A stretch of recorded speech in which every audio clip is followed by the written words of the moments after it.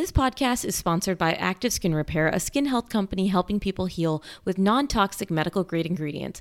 Active Skin Repair can be used to treat a wide range of skin issues, including cuts, scrapes, burns, sunburns, rashes, diaper rashes, and other types of skin damage. I discovered Active Skin Repair and their baby spray from my community when our daughter was a newborn and had constant diaper rashes, and it really helped and continues to help.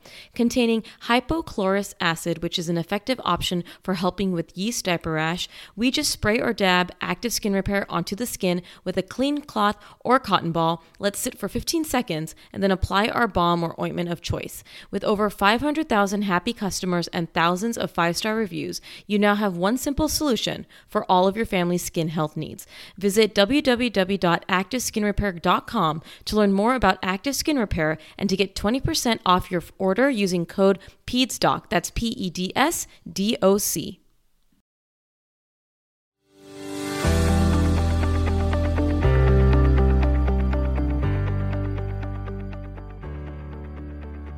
Welcome to this episode. I am so excited to welcome back Dr. Siggy. She was on episode 77 with me where we talked about biting, hitting, and throwing. She is a developmental therapist who works with children and families on Instagram as Dr.Siggy. And she's here today to talk about how we can validate our kids, but also make them listen to what we want them to do. Thank you so much for coming back on the podcast, Dr. Siggy. Oh, thank you so much for having me.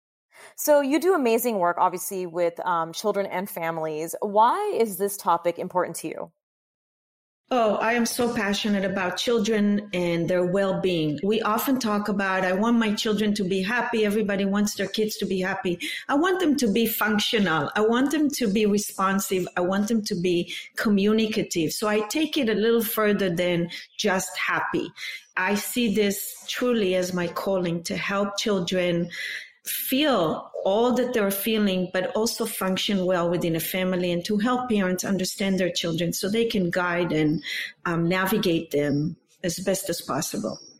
Well, you do a great job of this because on your social media platform, Dr. Siggy, you present information in such a lovable way. I mean, ways that obviously promote the love for children, child development, and you also empower parents. So as a pediatrician and mom, I very much appreciate that you have gone onto social media to share your expertise because it's so needed in this time, with all this information, all these different, ways that we can parent our child. I love the voice that you have, and it's so right on in terms of how I feel about child development too. Thank you so much. So this topic is so important to me too. This balance of validating our kids, but also making them listen to what we have to say. So that fine line, that balance. So how can we do this? We obviously want to teach our children that they're powerful, that they, have a choice, opinion, but also how they can respect the boundaries that are put upon them. So how can we do this as parents? Absolutely. So I think that parents and children both often confuse emotions and actions. So a child presents an emotion, I want or I don't want, right away, for whatever it is. And now a parent goes into explaining to them why they cannot want or why they should actually do what they're supposed to do, even if they don't want to. So we're back to rationalizing, but we just missed out on that emotion. It's like I didn't actually say anything about the emotion. I think that often parents once again think that if they will rationalize, if they will give the child a good reason why they can't or why they should or shouldn't, the child is going to go, oh, okay, which often doesn't actually happen. So what needs to happen is, once again, you recognize, you validate the emotions, and then you set boundaries. You can explain. I'm not telling parents don't explain. This is not, because I said so. But you know what? Sometimes it is. Yeah, because I say so, and I am being kind and respectful, because what I did is I understand you really, really don't want to, but yeah, this is what we need to do right now. And notice that my intonation changes a couple of times here. I don't just say, I understand you don't want to, but this is why, and here is what, and I told you. I'm not just going into this mode of lecturing that sounds all the same. I am responsive first and foremost with empathy and compassion. I know you want to or don't want to. Yeah, but this is what we need to. Now I'm presenting what actually the reality is. And then I say, and I can see it's very hard. I know that you sometimes have a hard time doing this, but yeah, this is what we need to do. And right now, so I can even be firm, but I'm not unkind, I'm not disrespectful, and I'm not losing it, right? I'm not going into this mode of, but I tell you and why, and, I'm not now trying to argue and fight my child. I am staying the mentor and the guide and the authority, still with kindness and respect. And I think there is a misconception that if we are firm with our boundaries, and you just said it perfectly, you said it very matter of fact, but still understanding that it's a normal thing to feel these ways, right? I think there's a misconception that when we set boundaries that we're being too firm, the child is not going to listen, or that they'll think we're mean, or, whatever. But me and you have talked so much about child development and behavior. Children need us to be that boundary, that loving boundary is what I kind of call it, meaning it's coming from a place of love, obviously, but we are being really consistent and, matter of fact, like this is what we need to do and this is what's happening. And your children may dissent, they may get upset, but that being upset is not always a bad thing when we're being firm with these loving boundaries. Absolutely. And I think because we have allowed, which is a great thing, we have allowed our children to be extremely verbal and expressive. We want to hear their opinions. And so they do tell us their opinions. You're mean. And yes, they do think that and even say that. But then a parent like, oh, wait a minute, I don't mean to be mean by saying no. No, you don't mean to be. Of course, you're not even mean. Saying no is not actually a mean thing. Saying no is care, safety, advocacy, love. Yes, saying no often is the exact right thing for you to be a good parent. So you want to tell your child, no, sweetie, I am so not mean, but I understand you don't like when I say no. And you also think that my intonation sounds mean because I'm being what? Firm? Serious? I am being serious right now.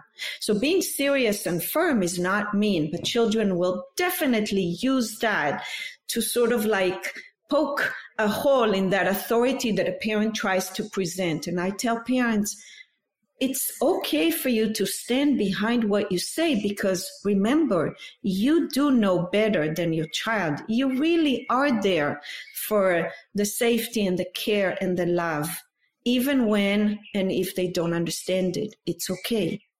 As a pediatrician, mom, and podcaster, I want to share with you a podcast I recently discovered. It's called Understood Explains, and this season of the show is hosted by teacher and special education expert Juliana Urtubey, and it's all about how to navigate individual education plans, also known as IEPs. The latest season of Understood Explains covers topics like how to tell if your child needs an IEP, and it busts common myths about special education. I listened to an episode called The Difference Between IEPs and 504 plans, and I learned so much that I honestly didn't know before. I now feel I can better explain these to my patients and their families and better support them in their neurodiversity journey. Navigating ADHD, dyslexia, and other learning and thinking differences can be confusing, and this podcast helps to validate these struggles and provide actionable tips that are useful for parents, teachers, and clinicians. To listen to Understood Explains, search for Understood Explains in your podcast app. That's Understood Explains. Warmer, sunnier days are calling. Fuel up for them with Factor's no prep, no mess meals. Chef-crafted meals with options like Calorie Smart, Protein Plus, and Keto. Factor's fresh, never frozen meals are dietitian approved and ready to eat in just 2 minutes. With 35 different meals and more than 60 add-ons to choose from each week, you'll always have new flavors to explore. Crush your wellness goals this May with dietitian approved meals and ingredients you can trust. I absolutely love the spicy jalapeno, lime cheddar chicken, and mushroom chicken thighs with wild rice. Keep kitchen time to a minimum with Factor meals because they're ready in 2 minutes, no shopping, prepping, cooking, or cleanup. I work from home and love the convenience and how delicious Factor meals are. Head to factormeals.com/PedsDocTalk50 and use code PedsDocTalk50 to get 50% off your first box plus 20% off your next box. That's code PedsDocTalk50 at factormeals.com/PedsDocTalk50 to get 50% off your first box plus 20% off your next box while your subscription is active. If you're a parent, I invite you to join us at the Mindful Mama podcast, where it's all about becoming a less irritable, more joyful parent. With sometimes hilarious and always thought-provoking experts and friends, at Mindful Mama, we know that you cannot give what you do not have. And when you have calm and peace within, then you can give it to your children. I'm Hunter Clark-Fields, and I can't wait to see you there. Listen in to the Mindful Mama podcast. And, we're talking about validation, making our kids understand that their emotions are valid, their choices are valid, but also creating the boundaries. Do you see a common mistake we make when we do praising? Like, I know we're talking about validation, but also praising goes hand in hand, that maybe we make a mistake with how we praise or what we're praising that can make them not be good listeners or maybe end up being like a detriment to their self-esteem. Anything you see with praising?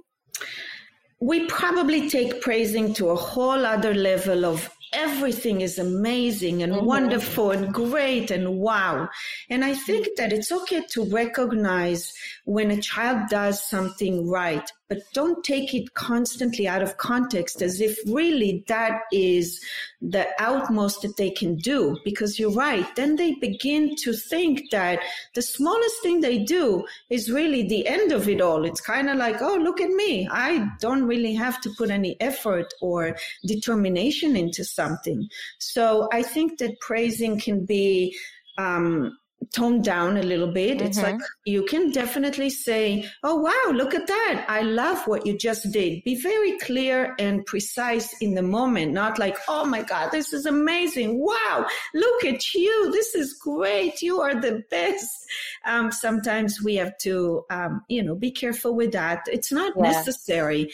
And the other thing is ask your child what they think about what they just did, because what we want to build is internal validation. So they're not constantly depending on external validation, right?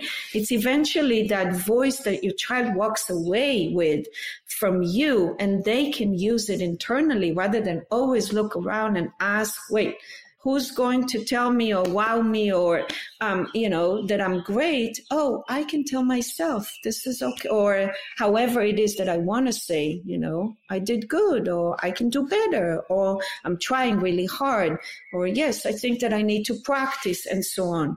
So use that. It's like, look at you. You're trying really hard. I can see that. Yeah, you continue to practice. Good job. Yes, keep on practicing, and so on. So sometimes it's even just the coaching in the moment that we do, rather than tell them, you did good, done deal, this is it. And do you think, talking about internal validation and external validation, do you think internal validation makes them want to listen to you more? And how so? Like, in terms of understanding child development, how would a child who feels internally validated want to listen to their caretaker more? Because I think that builds a connection. When you understand me, when you get me, it's the greatest feeling, sometimes better than even just love, right? It's like, wow, you really do get me. When you get me, this is the ultimate connection between people. That's when I want to be with you or do or collaborate and cooperate. It's not that I'm just complying with you all the time and follow you verbatim. It's that I actually want to, because I trust you, because you get me. It's a full dynamic between you and your child. And that is why this episode was so important, because I think people think that, in order for our children to listen, we have to be this authoritarian, you do what I say, I'm the boss, But there is, like we talked about, that way of creating those loving boundaries where I'm the rule maker, but I want you to feel like this is why we have these rules, but also that you have a purpose and that you're validated internally of why these choices may be right, why this is important for our family or whatever it may be. And that question was, I think, the take home of this all. Is there anything else you want to add, mistakes that you think parents make or anything in regards to this, how we can allow our children to listen? I think that's the biggest thing that parents lament about. My child doesn't listen to me. They don't listen. What would you say when a parent says that to you? They're not listening. It's true. So I think that there is a very quick frustration and disappointment that happens when a parent says, my child doesn't listen to me because they've asked them to do something and they didn't do it right then and there. And then they go into the, if you don't do it, or the yelling, or again, the rhetorical, why don't you ever listen? And why do you always, and so on. So much energy is wasted as opposed to just, knowing that you're going to ask your child, you're going to then step towards them. Because you see, if I ask a child, don't do that, I know that they're not like little soldier going to, okay, sometimes, but often not, right? So I'm saying to myself, I'm going to tell the child, yeah, please don't do that, or we can't do this right now, or no, don't go there, or we have to turn it off, and so on. And I know that they're not going to do it right then and there. So my second time will already be close proximity. I now get up. There's no remote control parenting. Mm-hmm. But when I talk about parents' disappointment, it's like I ask them and instantly I'm disappointed that it doesn't happen. So I said, parents, I know, I'm sorry, but you have to work a little harder because you already are working very hard, but you wasted so much energy on the wrong kind of hard work. I say work hard, but get the right results. So please get up. Stand next to your child and say, I can see, very hard for you right now, but come on. Yeah, this is what we're doing, or this is what we're not doing. So you're right there. Your authority is not about the rules, this is the rule and, you're not following. Your authority is about teaching and training them to understand the bigger picture that they don't understand right now. So for that, you have to enforce it constantly. Oh, Dr. Siggi, I love you. I obviously had you back on the podcast after episode 77. You have to make sure you listen for anyone who has not listened to that, because we talk about biting, hitting, and throwing, but we talk about tips for managing those moments and other parenting tips. What would be a final message for everyone listening? And we'll discuss, where people can find you, because I think you're just such an amazing resource. Thank you so much, really, for that. I so appreciate it. I think that most of the time what I want parents to take from it and to understand is listen to yourself and pay attention to how it is that you're feeling. Because most of the time, your responses to your child stem from your own emotions, and your emotions are, one, not fully validated to you. You're not validating how really your child is making you feel. You're feeling it, you're frustrated, you're disappointed, you're angry, you're tired. Obviously, you're feeling it, but you're not saying, oh, wow, I am so frustrated right now. So validate it the same way you want to validate it to your children. And then set your emotions somewhat aside, because you want to know your emotions are also instinctual, primal, sort of not fully using another part of your brain, which is sensibility and logic. And they're not going to give you the good parenting tool that you need right then and there. So grow yourself, listen to yourself, train yourself to validate your own emotions, to understand where your child is triggering you. And boy, they trigger us all day long. Mm-hmm. And then know that you can't just be a sort of like a jumping bunny that, a button was pushed in you. You have to be rational. You have to be sensible, and you have to be regulated in order to help your child.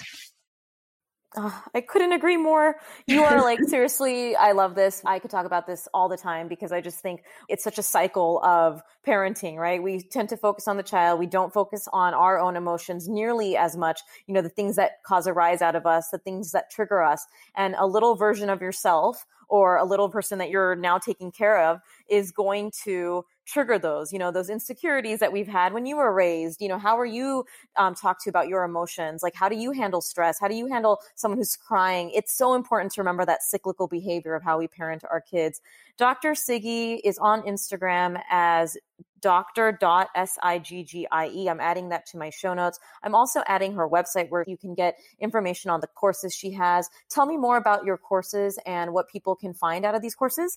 So the course introduces my method of parenting and gives you a lot of great tips and tools of how to manage the children at any age. But then the actual course is right now for toddlers, and it discusses the many different aspects of toddlerhood, anywhere from the misbehaviors in a way, quote unquote, of hitting, biting, pushing, to socialization, to sleep issues, to food issues, and so on and so forth. And I'm building on that, and we'll come out with a course for the next stage. Awesome. Thank you again for joining me today. It was such a pleasure speaking to you again. Thank you. Thank you so much. Thank you for tuning in for this week's episode. As always, please leave a review. Share this episode with a friend. Share it on your social media. Make sure to follow me at Peds Doc Talk on Instagram and subscribe to my YouTube channel, Peds Doc Talk TV. We'll talk to you soon.